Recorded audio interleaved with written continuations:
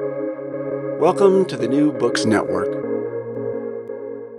The Statue of Liberty holds her torch high in New York Harbor and proclaims the words of Emma Lazarus: "Give me your tired, your poor, your huddled masses yearning to breathe free, the wretched refuse of your teeming shore. Send these, the homeless, tempest-tossed, to me. I lift my lamp beside the golden door." Hello, everyone, and welcome to the podcast. I'm Renee Garfinkel, your host on the New Books Network with the Van Leer Jerusalem series on ideas. Subscribe to this series on Spotify, Apple, Stitcher, and wherever you get your podcasts. I'm pleased to welcome David Nasaw to the show today to talk about his recent book, The Last Million: Europe's Displaced Persons from World War to Cold War. Professor David Nasaw is an historian and biographer whose works include The Patriarch, The Remarkable Life and Turbulent Times of Joseph P. Kennedy, Andrew Carnegie, The Gospel of Wealth, Essays, and The Chief, The Life of William Randolph Hearst. David Nasaw, welcome to the podcast. Delighted to be here. The biographies you've published over the past 20 years have won awards and international recognition. Why did you decide to return to writing history? Well, first, I think the biographies have been history, just with a different slant, but it's a subgenre under history. I decided to move away from biography for this book because the story, as I discovered it, was so immense, so complicated, involved so many people on so many continents, that there was no way to encompass it within a biographical form. I tell the stories of many people, but not of one big mogul, as I did with Carnegie and Hearst and Joseph Kennedy. I was moved, I almost felt it, unlike my other books, sort of a mission, a mandate that I was given, because this was a story that was important, that we should all know, Americans, Brits, Germans, Jews, Christians, Israelis, and yet we don't know it. It's a mystery to me why we don't know it. But the story of the displaced persons who, when the war in Europe was over, were marooned, isolated, virtually imprisoned behind barbed wire, sometimes in displaced persons camp in Germany for 3 to 5 years while the world debated their fate.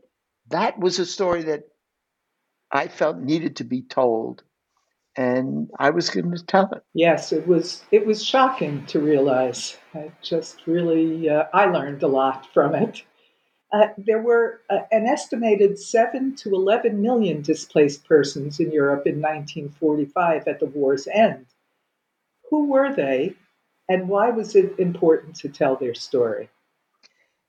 The story I tell, when the war is over in Germany, Germany, in order to fight World War II, especially on the Eastern Front, the Nazi high command believed that they would knock out the Soviet Union within a matter of months.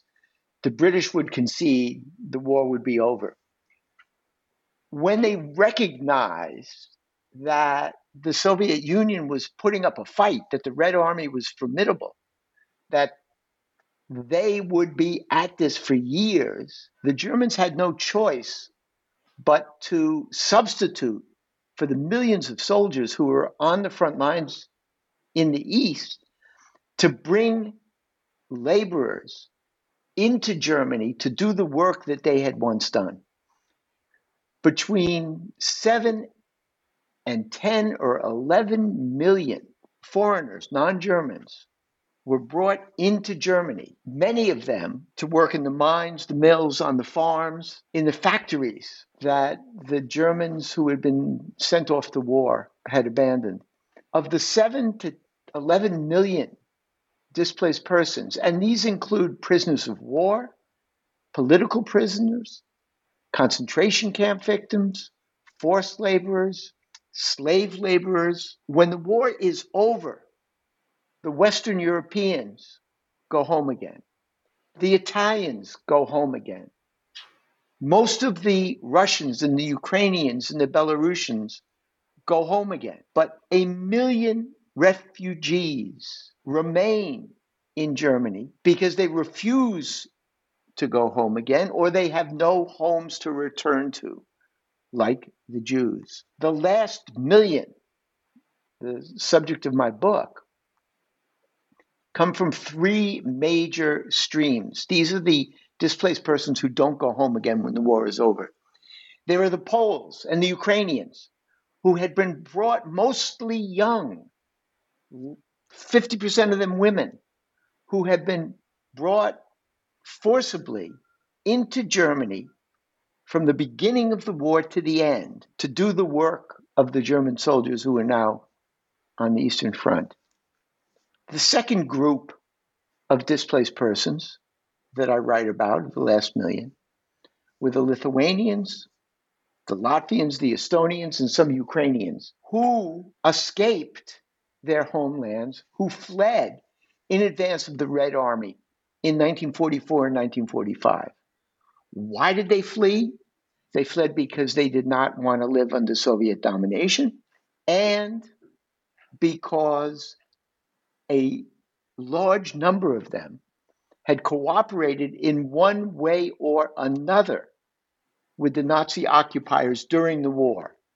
And these Latvians, Lithuanians, Ukrainians, and Estonians knew that once the Germans were defeated and the Red Army had reconquered their lands, they would be punished, and punished severely. So at the end of the war, they fled with the German army back into Germany, where they believed they would be safe. The third group of displaced persons are the Jewish survivors. As the war comes to a close in 1944, 1945, as the Red Army moves into and through Poland and the Baltic states, the Nazis recognize that they have to hide the atrocities they had committed in the death camps and the concentration camps from the world.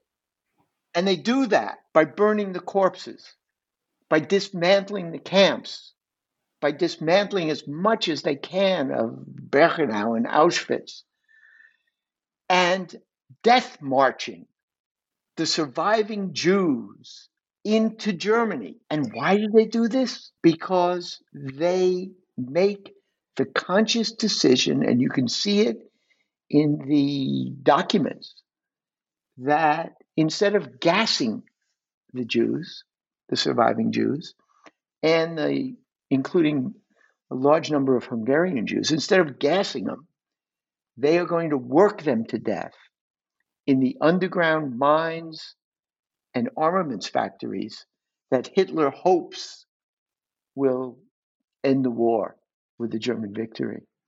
So we don't know how many, 50, 60, 70,000 survivors are put onto trucks, railroad cars, or walked, death marched from their camps in Poland back into Germany. Of those who survived the march, and a good 20% of them die on the way, they're put to work, and when the war is over, there are maybe 20 to 30,000 of them still alive. Half of them die on liberation. The 20 or 30,000 who survive comprise part of the last million that I write about in my book. From 1945 to 1946, the composition of the last million changes because the Poles and the Ukrainians begin to go home again. They had been part of the last million. The forced laborers and the slave laborers who are not Jewish return home, while the number of Jewish survivors explodes in size from 20 to 30,000 to maybe 250,000. And where do they come from? the 80% to 90% of the Polish Jews who survive World War II survive because they escape across the border into the Soviet Union. They spend the war years at hard labor in the Asiatic reaches of the Soviet Union. And when the war is over, Stalin sends them back to Poland. That's 200 to 250,000 Polish Jews.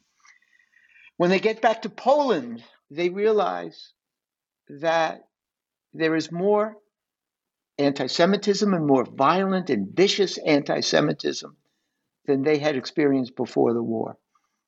There are, in 1946, there are a series of pogroms in Poland. The Polish Jews recognize that they cannot remain in Poland, and they recognize as well that the only safe place in Europe for them is in Germany, the land of their murderers, behind barbed wire in displaced persons camps, where they will be watched over and guarded by American soldiers and fed and sheltered by the United Nations Relief and Rehabilitation Administration.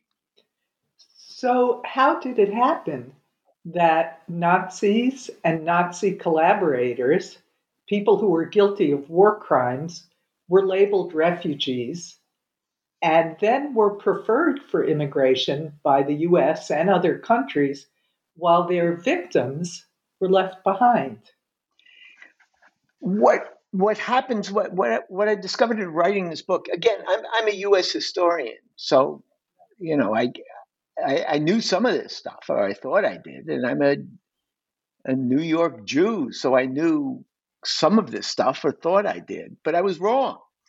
What happens is that World War morphs almost seamlessly into Cold War, and the Cold War puts an emphasis on a new enemy, the Soviets, the communists.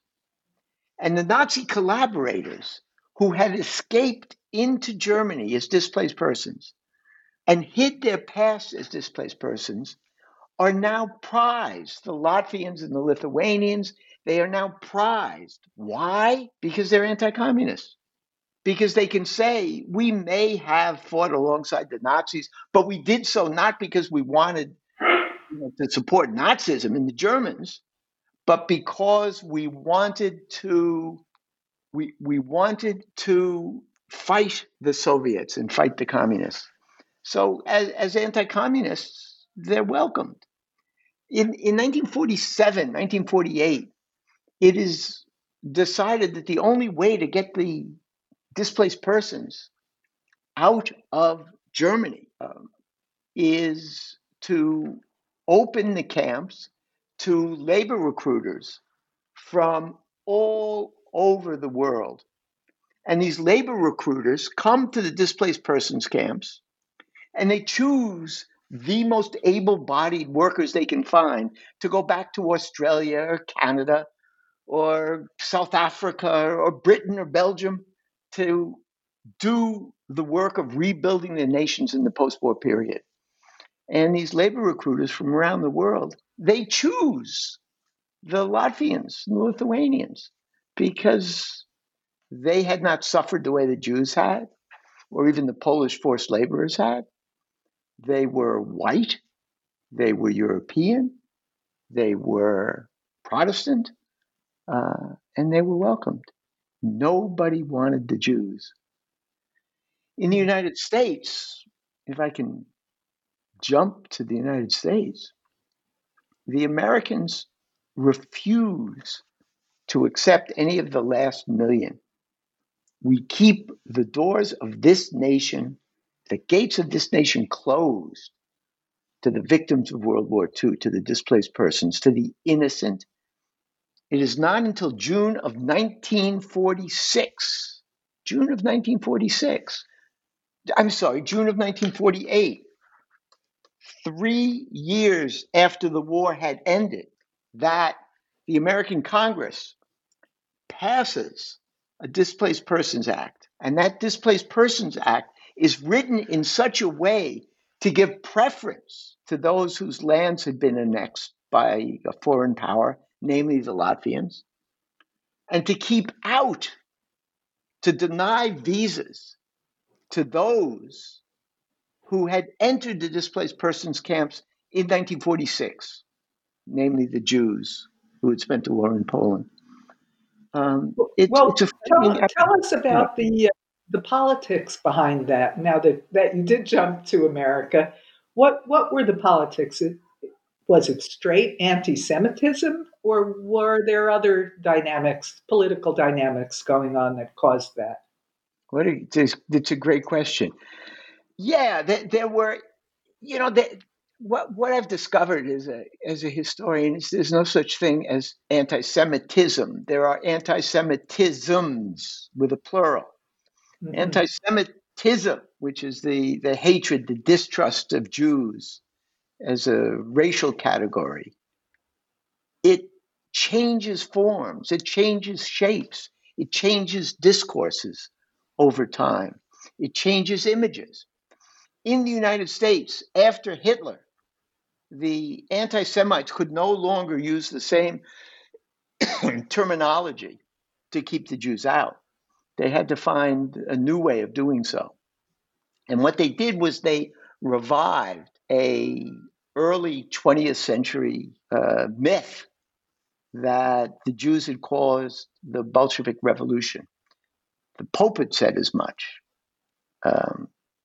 and Hitler had said as much, that Jews were dangerous because they were subversives, they were revolutionaries. Members of Congress elected by the people, mostly Southern Democrats and Midwestern Republicans, make the argument in 1947 and 1948 that any displaced persons who came from Poland or who had spent time in the Soviet Union and had not come back to Germany in the camps until 1946, they had to be suspected of being Soviet spies or communists or Soviet sympathizers.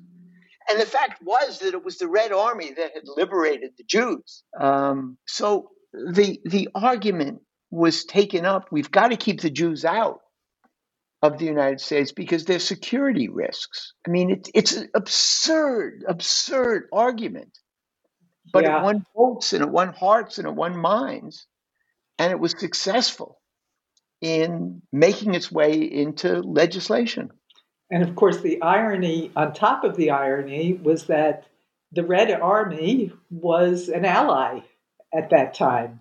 It was an American ally in World War II. Absolutely, absolutely. But everybody, by 1947, 1948, that fact was conveniently forgotten. Yeah. And the Soviets now, it's frightening to see how quickly, certainly in the American Congress and in the press as well, the horrible crimes of Hitler and the Nazis were put aside, were forgotten. I mean,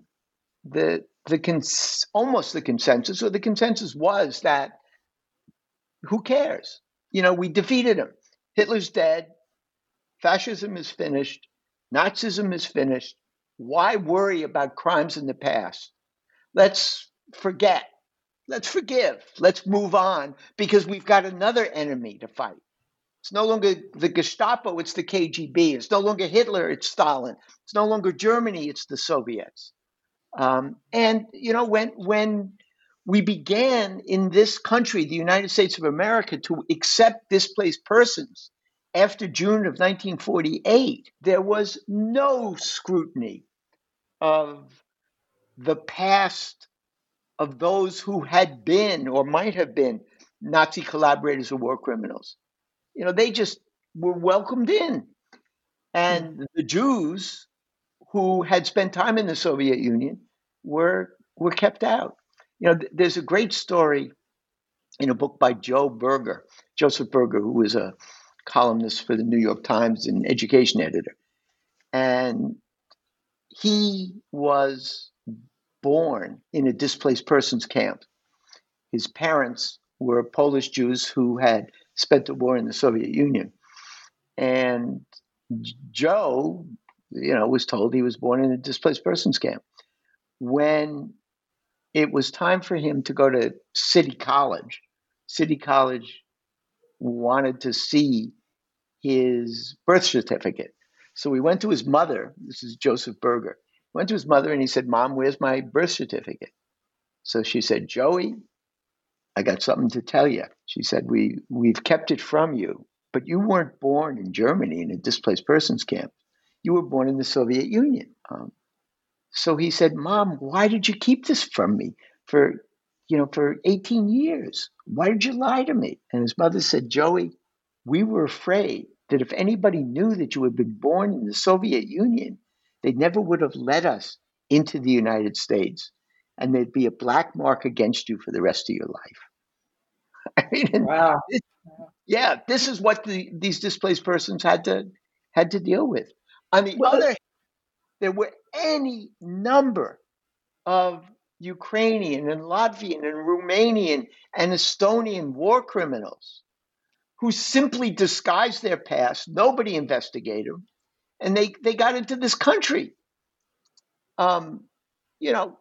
We know some of the names. John Demjanjuk from the Ukraine, right, Karl famous. Linus from Estonia, Bishop Viorel Trifa from Romania, and most recently in 2018, a man named Yakiv Palij from Ukraine was extradited from the United States, was deported.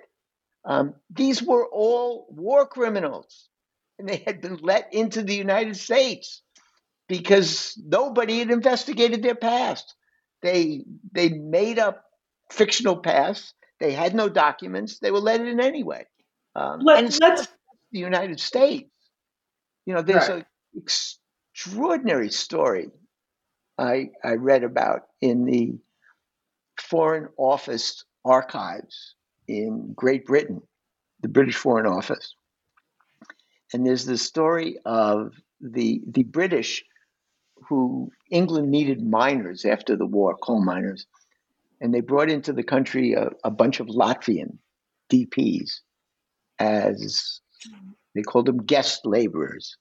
And if they after 3 or 4 years they could apply for citizenship. And these Latvians were put to work in the mines. That's why they were brought into England. And shortly after they went to work, their fellow miners, the English miners, saw that dozens of them had Waffen SS tattoos on their armpits because these Latvians had been members of the Waffen SS Latvian division. They had fought, with the Nazis. So the English miners refused to go to work unless with these Nazi collaborators. So what did the Foreign Office and the Home Office do in England? They said, well, we need these people. We'll continue to bring them in. But from now on, anybody with a Waffen SS tattoo will be put to work in an environment where they never have to take off their shirts. Well, that's a solution to a moral ethical problem. Yeah. But David, let's go back to the DP camps for a minute, because I know people who were born in DP camps too, and until I read your book, I never really grasped what that meant. Describe for us the German DP camps, a place where people lived for 3 or even 5 years. Yeah, in the beginning, the Americans and the British and the UN agency that was going to run these camps, they figured that they'd be, the camps were temporary, and within 3 to 4 months, everybody would go home. When they realized that was not the case, they winterized the camps, and they recognized that they had to give the residents of the camps the right to run those camps. The UN didn't have the personnel to do that. So what happened is that the camps were divided by nationality. The Jews who were originally lumped in, depending on their homelands, with non-Jewish Poles or non-Jewish Latvians, were given their own camps. And in each of these camps, we had communities in exile that practiced their religion, that educated their children, that had cultural events, that tried to keep alive the memory of Latvia or the Ukraine or Poland. In the Jewish camps, there was no memory of a homeland. There was a dream of a homeland. And in the Jewish camps, the emphasis was increasingly on Palestine. And in the beginning, in the Jewish camps, there were debates between the Bundists who said, we can stay in Europe, and the Zionists who said, there is no place for us in Europe. It did not take long at all before the Zionists won that argument, because it became clear that Europe was as anti-Semitic after the war as it had been before. There was no place for the Jews there. America didn't want the Jews. Canada didn't want them. No place on earth wanted them. The only place they could go to escape from the camps in Germany was Israel, or was Palestine at that moment in time. So in all of these camps, there are cultural events, educational events. There's an attempt to create a community of exiles behind barbed wire in Germany. That doesn't mean there aren't relationships with the Germans. There are black market activities that thrive in every one of these camps. There are relationships with Germans who are brought in to work at some of these camps.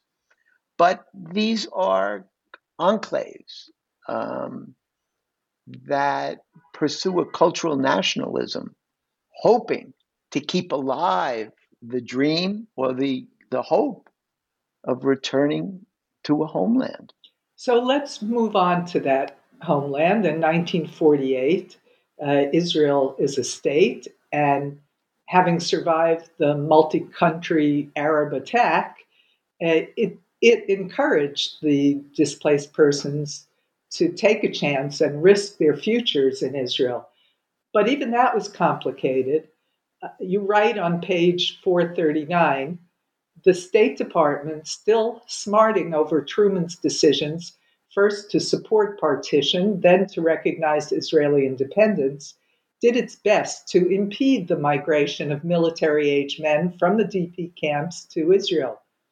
And the British Foreign Office refused to allow any Jews under their control to go to Israel. What was the impact on these people, the Jewish survivors of hell on earth, who now, after somehow surviving death marches and concentration camps and things we can hardly imagine, except in nightmares, then were kept homeless in camps by countries that refused them entry even to their own ancestral homeland? What do people do in that situation? How do they cope? This is not the story I tell in this book is a story of tragedy for the most part, but it's also a story of resilience and hope. The Jews in the camps, the displaced Jews, the survivors, they call themselves the surviving remnant. They have no luxury. They can't afford to feel sorry for themselves.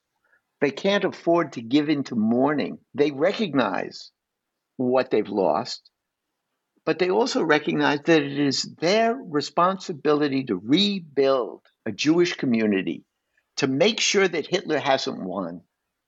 Hitler wanted to destroy Judaism and Jews. The camp residents were not going to let him do that. And they, they're remarkable people. They never give up hope.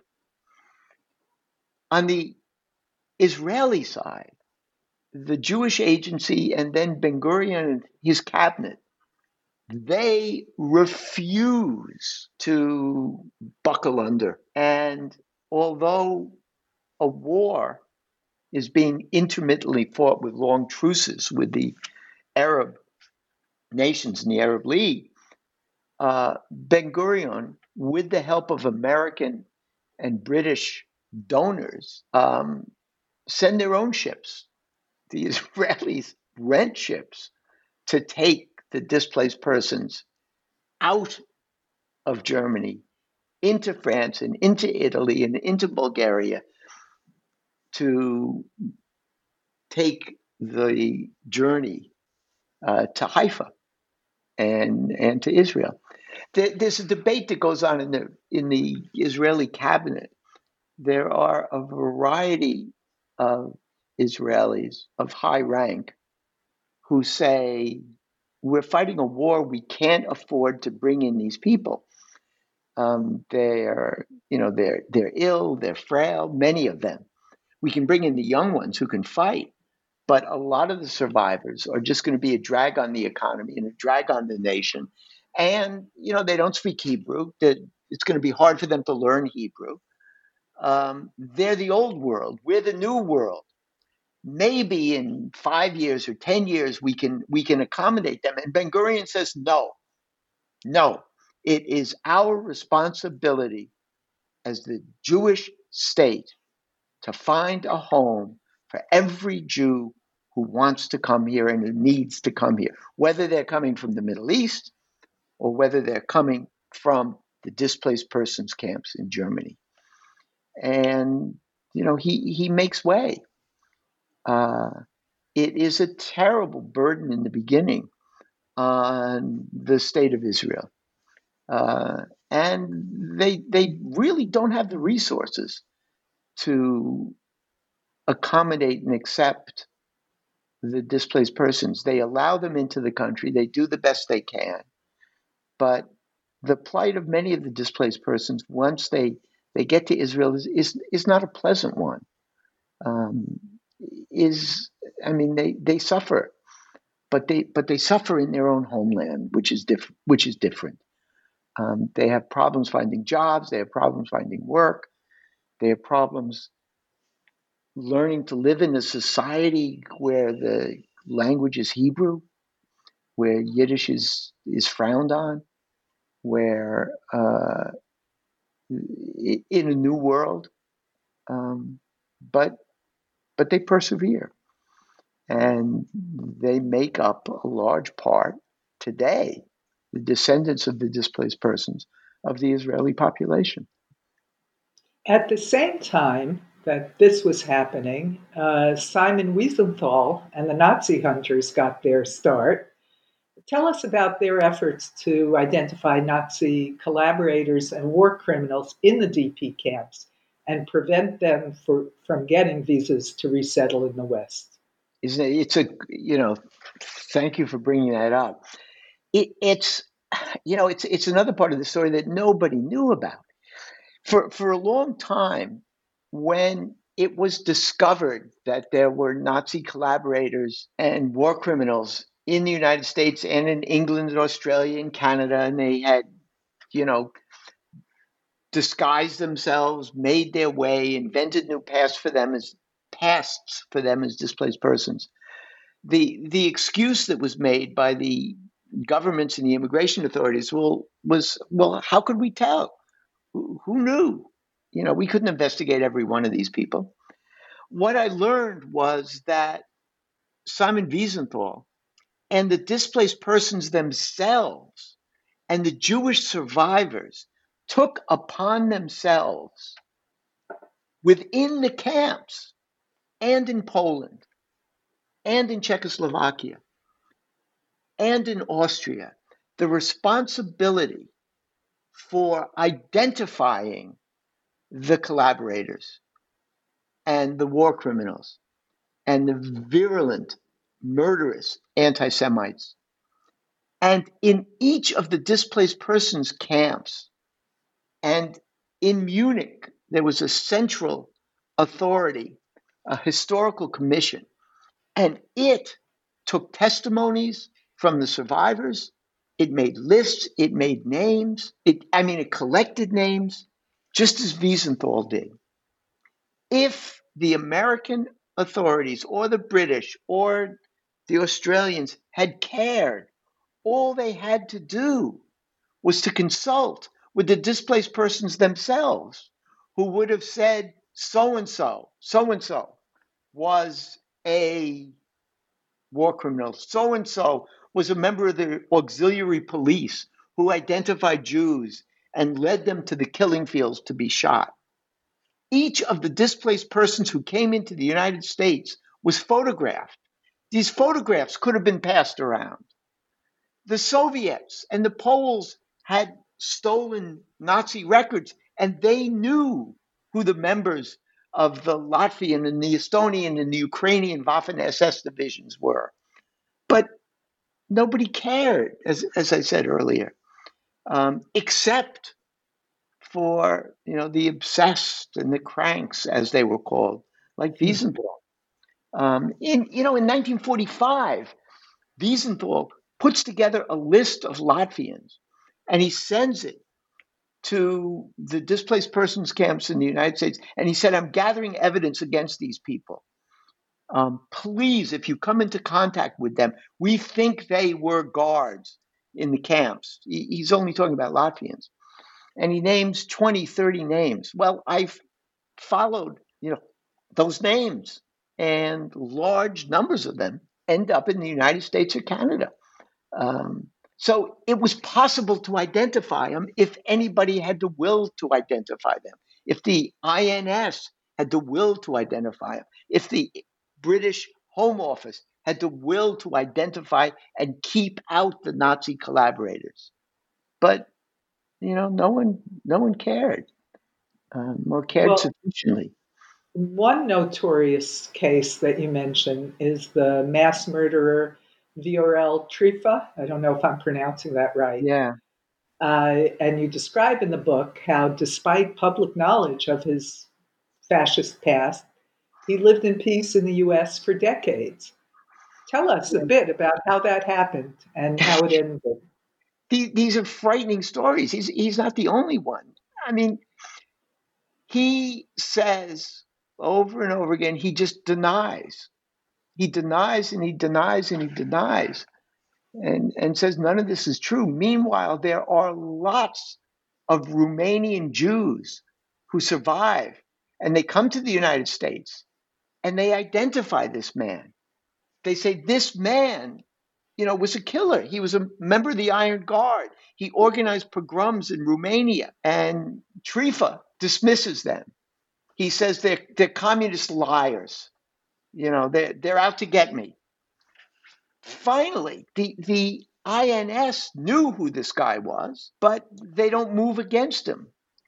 It's not until the middle 1970s when a New York Times reporter, Ralph Blumenthal, goes to YIVO, the research center in New York that had moved from Vilnius. And he does his research, and he finds photographs and newspaper articles about Trifa. And he goes and he says to Trifa, look, he says, did you ever incite riots against the Jews? And Trifa says, no. And then Blumenthal shows him the article with his photograph. And Trifa said, well, maybe I did it, but they made me do it. Right. He lives 40 years in the United States before he's, deported. He leaves voluntarily in the end, a free man. He's never punished for his crimes. And there are many, many, many others. Names and stories I detail, in my book. It's not until 30 years after these people entered the United States that newspaper reporters and Congresswoman Elizabeth Holtzman of Brooklyn um, go to the INS. They've been leaked documents from someone within the INS, the Immigration and Naturalization Service. And they go, Liz Holtzman, who's a congresswoman, goes to the head of the INS, and she said, I hear all these rumors. They can't be true. Did you have a list of, war criminals, Nazi collaborators who came into this country as displaced persons? And she expects the INS director will say that's ridiculous. The INS director says, yes, that's true. And beginning in the 70s, Congress finally establishes an office within the Justice Department to seek out these people. And once the Americans do it, the Canadians, the Australians, and the British do the same. They set up commissions to try to find these war criminals and collaborators but it's too late. It's too late. 40 years later. And worse than that, these people, because of American law and British law, if you've committed a crime outside the boundaries of the nation, you can't be tried for that crime within the nation, right? You've got to be deported. And you can only deport it if some nation accepts you. So it's what is accomplished by all these commissions is not justice, but it is the beginning of a correction of the historical record. So we understand as historians what happened. We understand how these people got into the United States and remain. Well, let's go back. Speaking of history, because we left the DPs in 1948, and they were still in the camps in 1950, 5 years after the end of World War II, and which was the year that the Korean War started. How did that war impact the DPs who were still living in the camps? Most of the DPs, the vast majority of the displaced persons, had, by the time the Korean War ended, had left. There was perceived to be a worldwide labor shortage at the time. Certainly, all the European nations that had fought in the war had labor shortages. The Canadians, the Australians, the South Americans believed that they needed more workers, that they needed larger populations. So they took large numbers of displaced persons. Those who were left behind were the ill, the old, the infirm, and a large number of Orthodox Jews who didn't recognize the state of Israel and didn't want to go there, and a significant number of Jews who had gone to Israel, fought in the war, and just didn't want to live in that situation anymore. And they had come back to Germany hoping that they'd be able to get to the United States. The Korean War made it even more difficult, certainly for the Jews, because a law was passed, the Internal Security Act was passed in the United States, the McCarran Act, which made it even more difficult for those who might be suspected as being sympathetic to communism to get into the United States. Meanwhile, the CIA begins actively recruiting these Nazi collaborators who are still in the DP camps and bringing some of them to the United States to foment anti-communist hysteria in this nation, in the United States. The Voice of America, the Committee for a Free Latvia, the Committee for a Free Europe, all CIA-funded organizations the Voice of America, rely on these Nazi collaborators who have now rebranded themselves as anti-communists and are brought into the United States. The British and the Americans select Ukrainian and some Baltic displaced persons and train them and prepare them to infiltrate back into their former nations to build underground cells in the event that there's a World War III. So Right. as the Cold War intensifies, it becomes more difficult for Jews who are suspected of being Bolshevik sympathizers to enter the United States and other countries. And it becomes easier for the Nazi collaborators who say, oh, yeah, I fought with the Nazis, but because I hated the Soviets and I still hate them, to enter these countries. What a sorry history. Isn't it? When were the DP camps finally closed and all the residents settled elsewhere? It really takes until into the middle 1950s.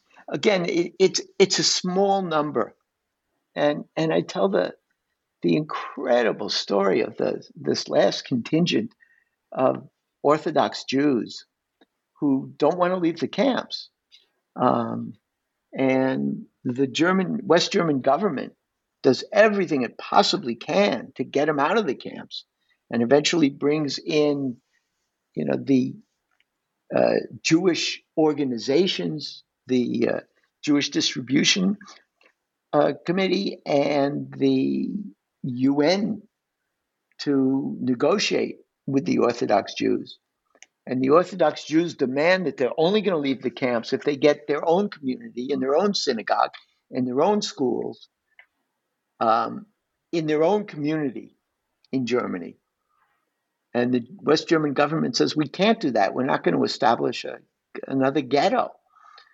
And finally, after a long period of negotiations, the last remnant of the Orthodox Jews have moved out. The Poles their camps are closed down. The Poles who had remained in Germany, again, it's the infirm, it's the old, it's the sick. They're sent at the end. They are allowed to leave. They're encouraged to leave their camps, and they do so. And most of them are integrated in one way or another into German society. And this, some of them are still there today, but by the middle 50s, the camps are gone. It's a long time. It is a long time, isn't it? Yeah. In 2019, the United Nations High Commissioner on Refugees said that the number of people fleeing violence is the highest since World War II, and the number of displaced persons, that means both within their own country and also in another country, reached more than 70 million, up from 43 million only 10 years before. What lessons can we learn from the last million for today's refugees and DPs? Well, I think the first lesson we should learn is one that Franklin Roosevelt taught us in 1943. In 1943, Roosevelt anticipates that when World War II is over, there are going to be millions of displaced persons. And it's going to be an international problem that no nation can solve by itself.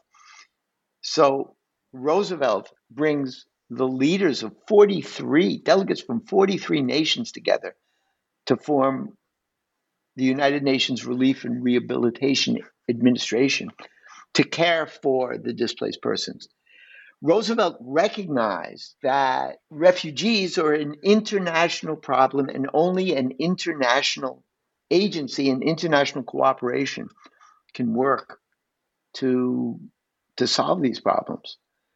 So that's the first lesson we have to learn. Regrettably, the United States, under President Trump, has withdrawn from the international community and rather than cooperate in finding a solution, has said it's not our problem. You know, we're America first. We're going to put a protective screen, border, wall around us. Roosevelt understood that that was impossible, that this was one world.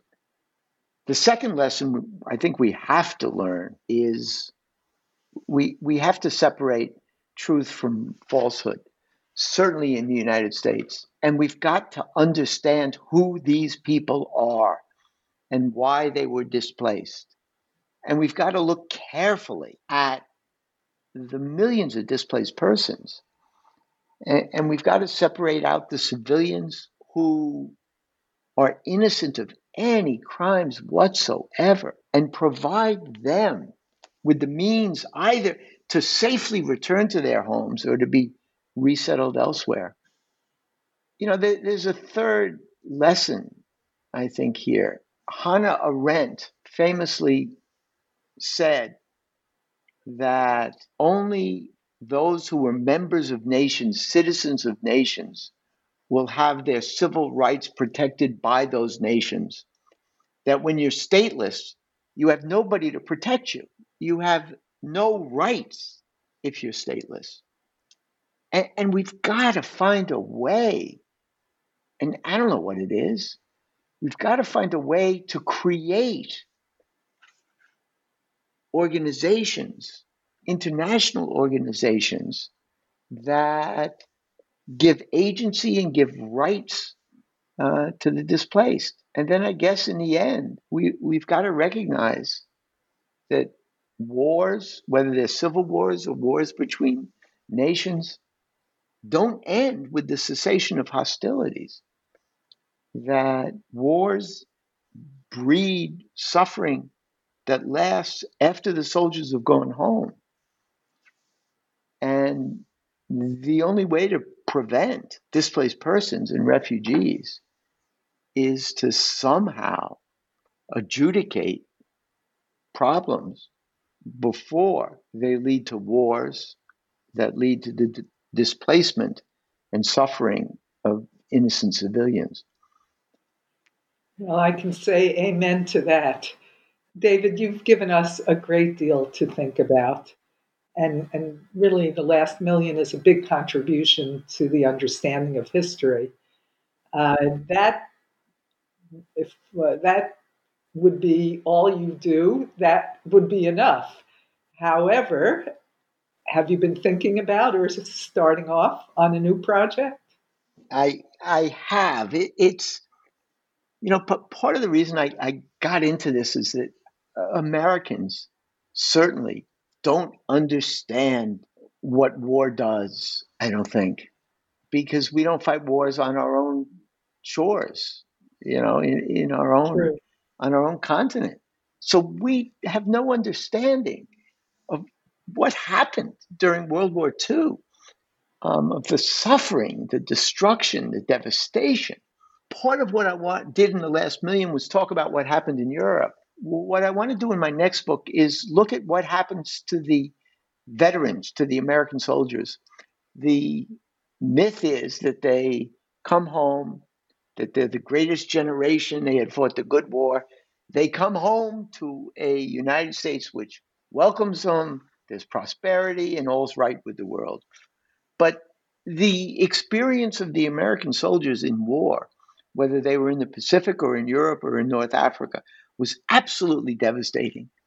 Whether they were on the battlefield or, you know, in the rear, when they got back to the United States, it was very, very difficult to readjust.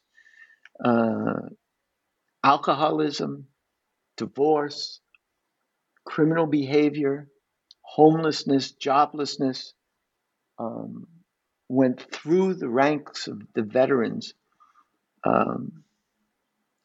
and unsettled the nation in the immediate post-war period. So I want to look at their experience. I want to understand what happens to them. I'll look forward to reading that. Well, thank you very much. Thank you, David, for your important work and for being on the show today, too. It's been my pleasure. And thanks to our researcher, Bela Pasikov. Bye-bye.